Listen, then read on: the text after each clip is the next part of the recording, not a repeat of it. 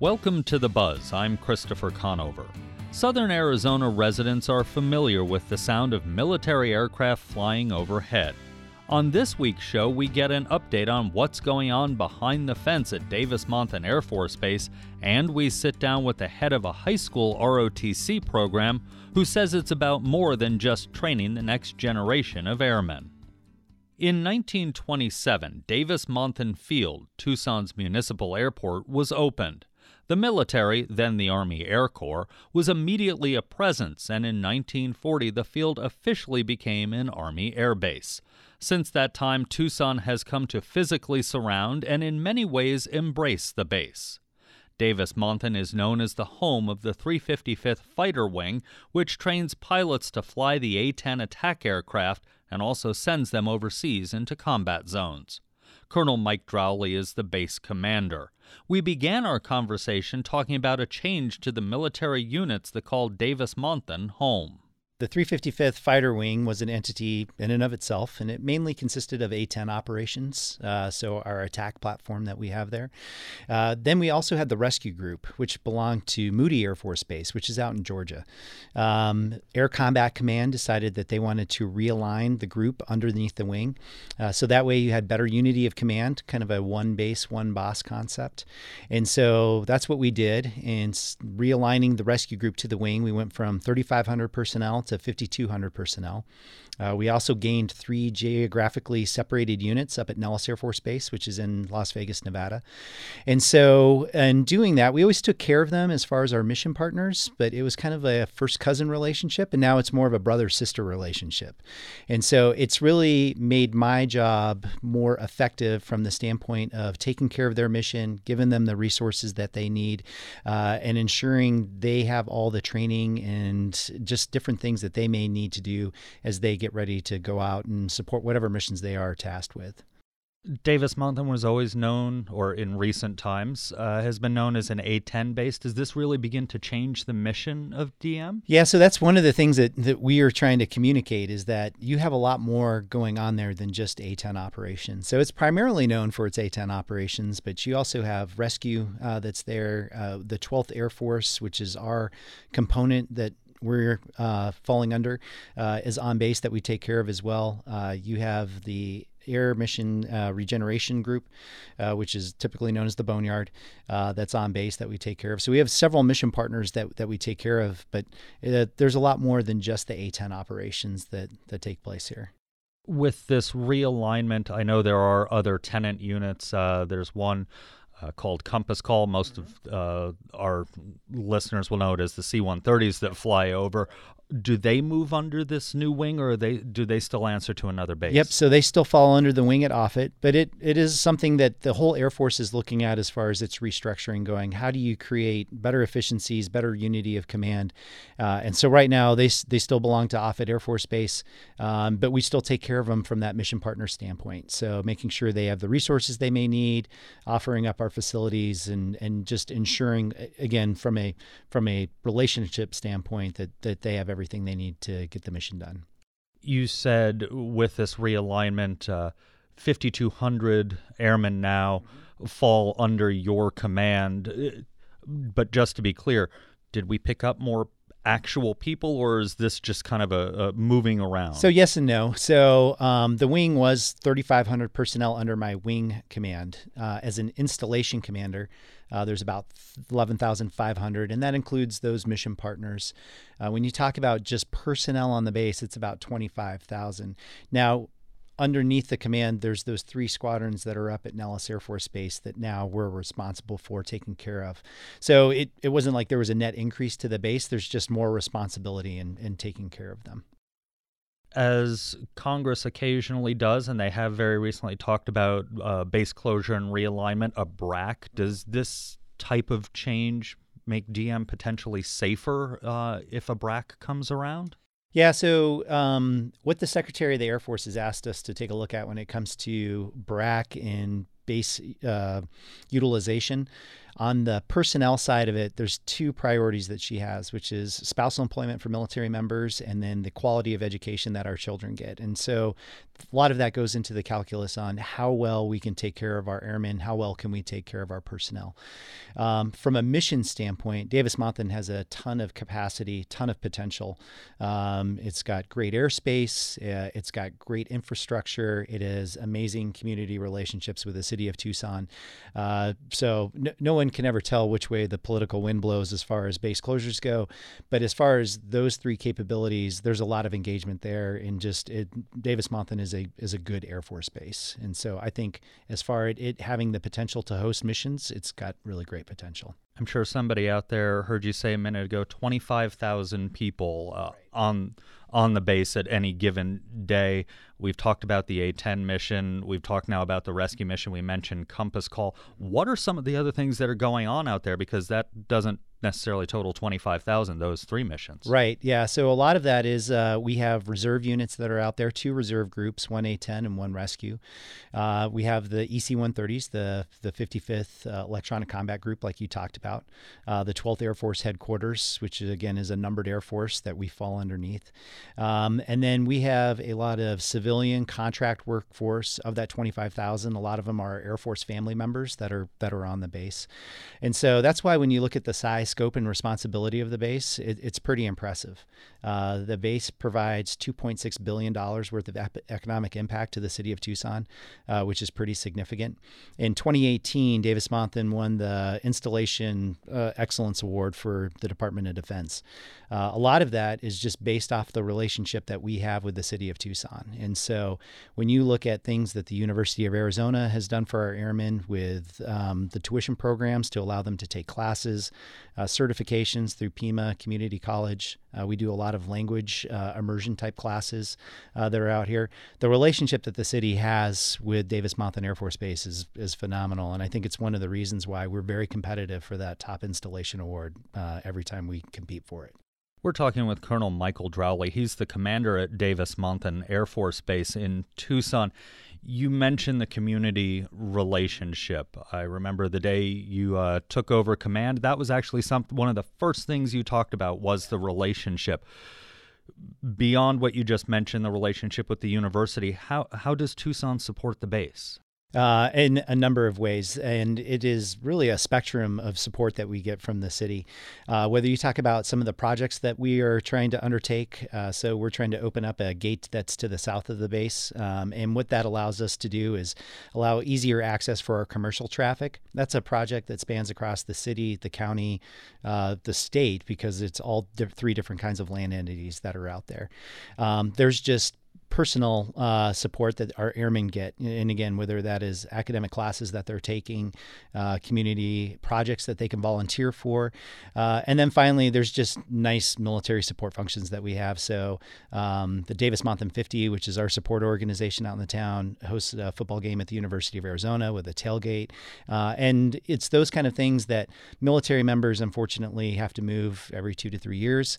But when you have that type of support out in the community, you really feel like it's a home because you have that network that you can tie into. There's resources available to you out in the city. And then there's just events that you can go to where you feel like you're part of that community. And so it's pretty interesting in my military career. I've been to a few places where the community's been like, yeah, the base is out there. They're doing their own thing, and I hope it's going well. You don't see that really from Tucson. There is a genuine engagement, not only from the mission side of it of, hey, we want to take care of the mission, but also from the personnel side of it of, hey, we want to make sure your families are doing well. We want to make sure your people are doing well. And that's outstanding to see as a leader. Talking about military careers, every 2 or 3 years you move. Early in your career as an A-10 pilot, a young A-10 pilot, you were here at Davis-Monthan, coming full circle, coming back. How has the base changed? Yeah, so that's what's really interesting to me is I was here in the 2000 to 2002 timeframe.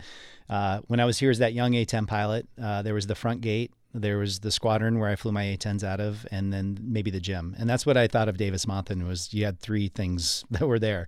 What has really amazed me is just, again, the size, scope, and responsibility that the installation has overall. With the rescue mission that's there, with the A-10 mission, with all the support that it does to the other mission partners, it is truly a large base with a lot of responsibility. Not only here stateside, but also when you look at the deployment responsibilities that it has on the different missions that it's either doing in the Middle East, over in the Pacific theater, over in the European theater. There's just a lot of different things that the base does to support those missions. And so being a young A-10 pilot, I had my A-10 and that's what I was concerned with. Now being back, you see really the awesomeness of what the base does from a mission standpoint, and that is incredible. The other thing that you see is just, again, those close ties it has with the community. Just the relationship where if the base really is like, hey, we need support with this or we need help with that, you get a really good outpouring of support of, hey, we're here to help you out. What can we do? And that's great to see as a military leader as well, that close-knit integration between the two. Talking about relationships with the community, University of Arizona has an active ROTC program. There are junior ROTC programs at different high schools. Desert View High School has an Air Force one. Do you interact as a base with those programs at all, the up-and-coming airmen and pilots? A little bit, yeah. We want to much more so. So as we had Heritage out here and as we have the air show out here, those are times that we would like to integrate in with those ROTC, junior ROTC programs. From my standpoint, the biggest thing that I want to do with the community is just inform, hey, this is what your base does. This is why we're here. The air show is a great place to do that, where we open our doors, allow everybody to come in, see the mission that's going on. It's really to say two things. One, thank you for all the support that we get, but also to show what it is our airmen are responsible for and what it is they're trying to do as far as supporting and defending the Constitution of the United States.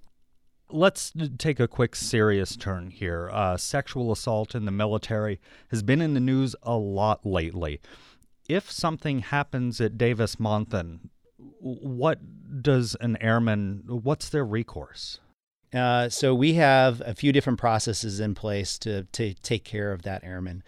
And so from our standpoint, sexual assault, sexual harassment, any of those kinds of situations, completely unacceptable for anybody that has undergone one of those events. We want to make sure that they get the support, the care that they need to work through that. And so from our system, we have a few different processes where they can get the advocacy that they need via counseling, medical support, any of those kinds of venues that they need. And then there's an official reporting side of it as well. So that way we can make sure that the good order and discipline is in place to make sure those type of events don't happen again. And so that is really the balance that we're trying to strike. We want care for the victims, and at the same time, we want a process in place that tries to minimize it and stamp it out wherever it may occur. On the civilian side of the fence, when it comes to sexual assault, we're seeing more and more awareness within the civilian world, more reporting. Is that the same on the other side of the fence, the military side? Yeah, and that's what we're striving for. We want an environment where you feel like, hey, I can go report this, or I can go talk to somebody about this, and you don't need to worry about reprisal, you don't need to worry about stigma, you don't need to worry about those kinds of things. And so that is one of our primary focuses. You want to see reporting up, but you want to see instances down. And so those are the two things that we're trying to trade off. Is we want to have an environment where you know you can come forward, you know you can talk about it, you know you can get the help that you may need, but as a culture, we want the overall instances to decrease. And so those are the two things that we're trying to accomplish with a lot of the initiatives that we have on base. The air show is coming up. You mentioned it. What can people expect to see? It's going to be an awesome event. So we have the Thunderbirds coming in, which is the Air Force's premier aerial demonstration team. All of the different heritage flights will be back. Our demonstration teams will be here. We also have some private flying organizations like the Red Bull team will be out to do their performances. And so if there's any indication of it, last time we hosted the air show, about 150,000 is what we had in attendance. We think it's going to be somewhere close to the 200,000 point, just based off some initial sales and what what we're seeing for coming out. So it really is a great opportunity. If you have not been out to the base, if you have not seen what that institution looks like I said, we open up the doors. We'll get everybody on. There's booze, food, entertainment, and then it's just great seeing the air show take place. It is just one act after another as you get to see professionals go out there and do their work. And that's March 23rd and 24th. And will it be, I know there's the A-10 demonstration team, so people can get an up-close look at our A-10s. Will some of those planes that fly out of Davis-Monthan, be they the C-130s or the rescue folks, be on the ground so people can climb around them and take a look? Yeah, absolutely. So we'll have the static displays, the aircraft out there so that you can walk around and take a look at. We'll have the demonstration teams that'll show those in execution in flight. We're going to do a combat search and rescue demo out there. So we'll have some pyro and some fireworks going off to make some loud booms and get some oohs and ahs out of that. And so, like I said, there's a lot of opportunity to talk to our airmen and our professionals that do the mission. They'll be out around the statics to answer questions. The platforms will be available to take an up close and personal look at and take some pictures of. And then during all of that, the air show will be going on. And so you'll get front row seats to see the teams flying and doing what they do. All right. Well, thanks so much for sitting down with us. Yeah, absolutely. Thanks for having me. That was Colonel Mike Drowley, the commander at Tucson's Davis-Monthan Air Force Base. You're listening to The Buzz. I'm Christopher Conover. Now we turn to the future. Major Eve McComber is in charge of the Air Force Junior ROTC program at Desert View High School in Tucson. That means she's a military commander, but largely her role is that of teacher. She says the program she runs is not necessarily about recruiting the next generation of airmen, soldiers, sailors, or Marines. Air Force Junior ROTC is a program that's designed for high school students that enables them to get some experience and some background into what it might be like to be in the military. So a number of our students come to us who may be thinking they might want to join the military, and this is an avenue for them to learn. But there's no commitment for them to join the military. It is truly just a learning environment for them. Our predominant mission is to help develop citizens of character dedicated to serving their country and their community. So we use the Air Force core values of integrity first, service before self, and excellence in all we do to teach them leadership skills, teach them other life skills that they might be able to use no matter where they go. We have them do community service as part of the program. And then the benefit for them is if they do decide that they want to join the military, if they've been in our program at least 2 years, but the target truly is 3 years, they actually can graduate from basic and get a bump in rank to where they go in as an E3, which means more pay, little more responsibility based on the fact that they've learned about what it may mean to be in the military. And that makes it possible for them to earn more money as they stay in the military because they get promoted faster. Within the junior ROTC program, it's a class just in high school, just like any other class, math, science, English, all those wonderful things. So what are some of the things you're teaching the kids in the class? Our first year students, they learn the basics. What are our core values? What do those mean? They learn about Air Force history, how to wear the uniform, because the students are required 1 day a week to wear a uniform. So while our class is like any other and they earn credit, it also has other requirements above and beyond what the average class might have. And then as they continue into the program, there's other curriculum. So for example, this year I'm teaching communication skills and I'm teaching the science of flight. So anybody who might be interested in learning to fly, they're learning about the different parts of the airplane, what generates lift so the aircraft can fly. Next year I'll transition to another curriculum where I'll look at life skills. So what kind of career fields might they want to do? What kind of things do they need to be successful in college? Or if they're looking to go straight into the workforce, we can help them develop resumes, those kinds of things. While we always encourage them to use professional skills, so workplace type skills we use throughout the program. And then for what I call my aerospace science portion of the program, we are looking at doing global cultural studies. So they'll study different regions in the world, our interests there, religions, and they'll learn about other areas. So when I ran that curriculum before, I let the students choose what countries we looked at, and they were very interested in Russia and the Soviet bloc, and they wanted to look at China and Japan and just different cultures that they had maybe never been exposed to. So what's the difference between junior ROTC, the high school level, and college ROTC, which you were involved with at the University of Arizona before you went to Desert View? Yes, I actually did teach at the University of Arizona. I loved it. That's actually what convinced me that I did want to be in education. At the collegiate level, it is different. Those students there are working towards a commission to become a military officer. So they really are working towards becoming an officer, being part of the military, whereas our high school students may or may not follow a military path.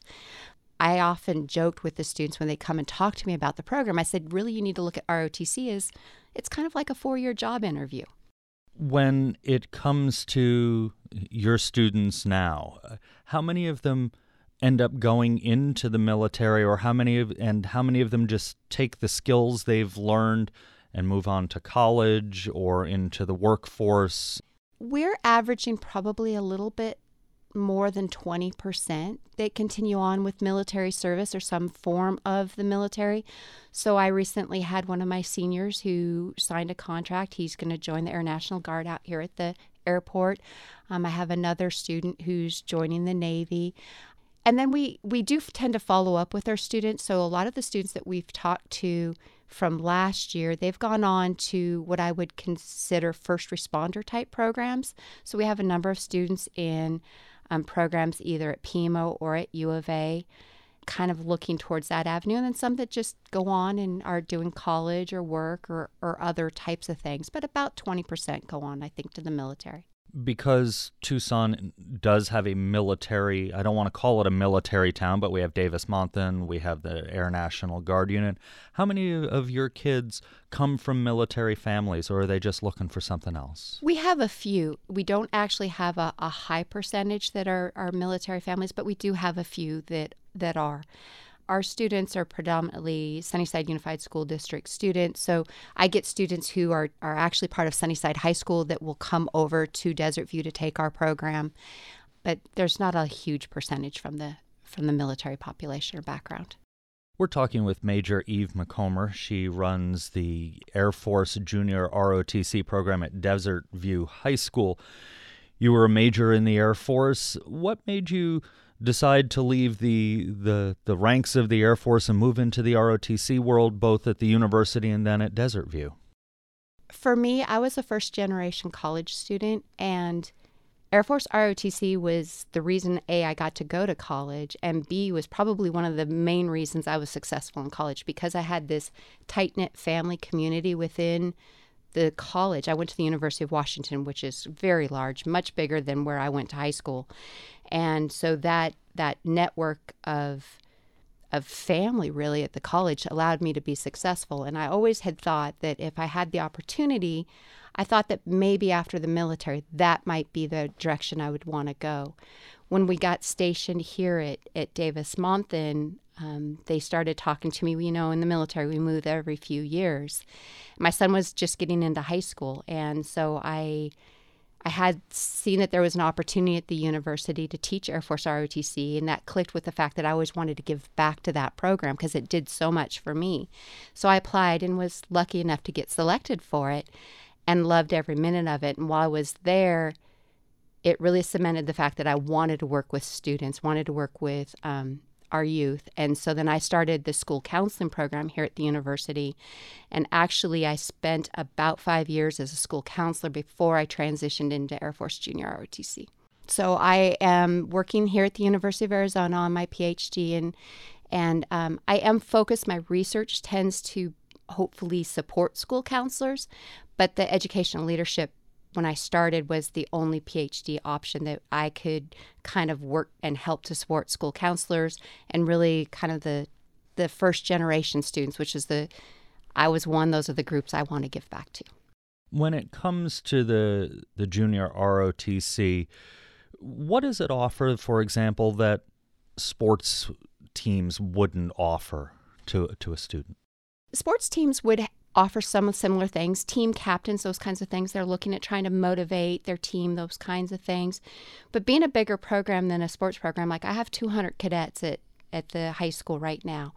And we pick students to work in positions of leadership. So it's almost like a laboratory where they learn to develop that skill set to try to coach and motivate and lead other students, build their communication skills, interpersonal skills, because they're working face to face and maybe not necessarily buried in their cell phones.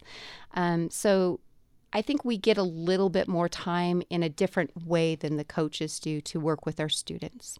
Do you see graduation rates higher for kids that come through junior ROTC versus kids of similar backgrounds, similar academic level that don't come through the program? We haven't truly tracked that type of data, but anecdotally I would say that yes. But the problem is we may have 100 first-year cadets that start, and then maybe 50 to 70% of those will go on to their second year. But usually with our graduating class, so when I look at my seniors, I have a pretty high graduation rate. The majority of them do graduate. If they don't graduate on time, they graduate very close to on time. And then, like I said, I have a wide variety. Fact is, I have a student that graduated with me last year that's at the University of Arizona in the ROTC program here. What's the relationship between the Air Force Junior ROTC and our local military base, Davis-Monthan? I'm sure a lot of the kids will be there for the air show coming up at the end of the month. But other than that, what's the relationship? We actually work with their top three and some of the other organizations out at Davis-Monthan. They will come out and volunteer. So we've had them come out and be referees at our field day events, which is like a all-day sports competition for the cadets. They've come out and they've volunteered when we've gone to the Pima Air and Space Museum, and we run a scavenger hunt. So they'll work with a group of about like 12 students that are trying to find different things out in the Air and Space Museum. So they do those types of supports for us and help out. They also have come out at the end of the year. They present an annual award to a number of our cadets. So we get, I believe, 4 annual awards from the organization at Davis-Monthan. So it tends to be mostly through that type of, they come out, they do some community service, and they support us in the events that we're doing. All right. Well, thanks so much for sitting down with us. I enjoyed it. Thank you. That was Major Eve McComber, who runs the Junior ROTC program at Desert View High School in Tucson. And that's the buzz for this week. Next week, we talk about a new proposal to increase participation in high-quality early childhood education throughout Pima County.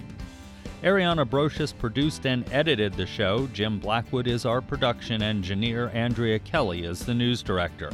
And our music is by Enter the Haggis. I'm Christopher Conover. Thanks for listening. Arizona Public Media's original programming is made possible in part by the Community Service Grant from the Corporation for Public Broadcasting.